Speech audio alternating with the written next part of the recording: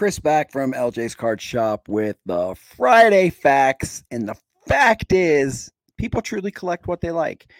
Been talking about it on the last couple of Man with a Mic podcast, but did some different things this week and super proud of myself. I got to 10,000 Instagram followers and 4,000 Twitter followers for LJ's. And that was a big milestone. Both of them happened the same week. And that was awesome. But it also goes to show that people do and collect what they like. Like I did a Tamar Johnson, Bowman Chrome First Sapphire PSA 10 giveaway. All you had to do was subscribe to this podcast, and I'd pick somebody on Monday, give it away. I think it's like 12 people who entered and followed me from that. I did a 1987 Tops box. Like we got a case sitting over there, 1987 Tops box, and got over 1,000 new followers from that from giving that away. And I retweeted, I put a bunch of work into this little giveaway and stuff.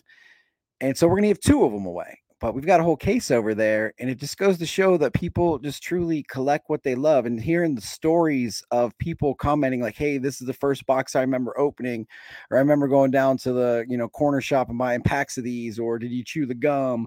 Or my dad and I open these together. Just like if you see the thread LJ's Card Shop on Twitter, go read through some of these stories. And like that's like I spent like an hour last night in bed before I fell asleep just reading through these stories. And it's just thank you for sharing that stuff with me. And it really truly goes to show that people do collect what they love. People are like, hey, I'm putting together that 87 set, or this is my favorite set because of the border, or XYZ. I remember this is the first, box of cards I ever bought. And it brings back that nostalgia for people. Like I'm 40. So it brings back nostalgia for people who are my age. and that's just awesome. So I know we've got a box of 90 Rack Pack, a whole box of it that I'm going to give away coming up. I'm going to give away 2 of those 87 boxes. And then coming up soon, too, we've got 91, 92 NBA Hoops box to give away.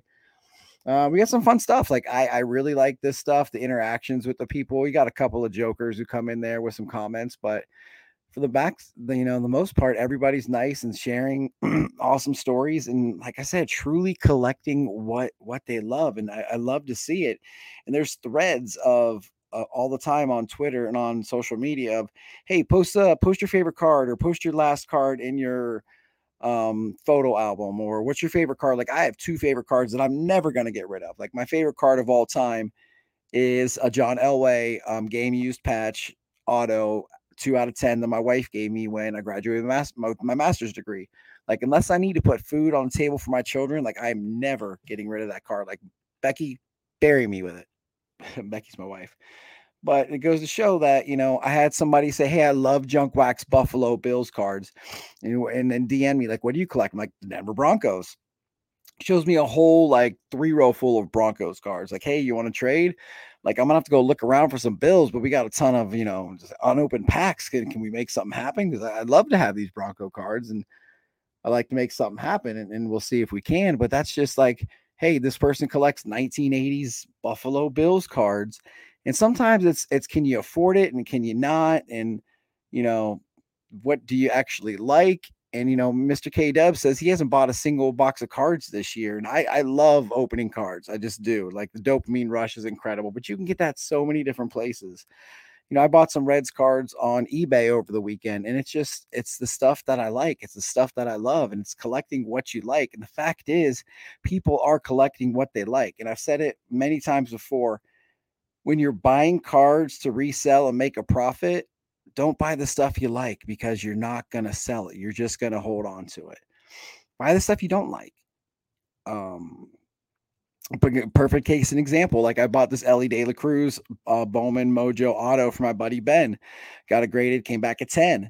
It was very, very difficult for me to sell that card, but I got $700 for it. So I went back and put money into it, bought a Bowman Chrome Sapphire First PSA 10 from my buddy PJ.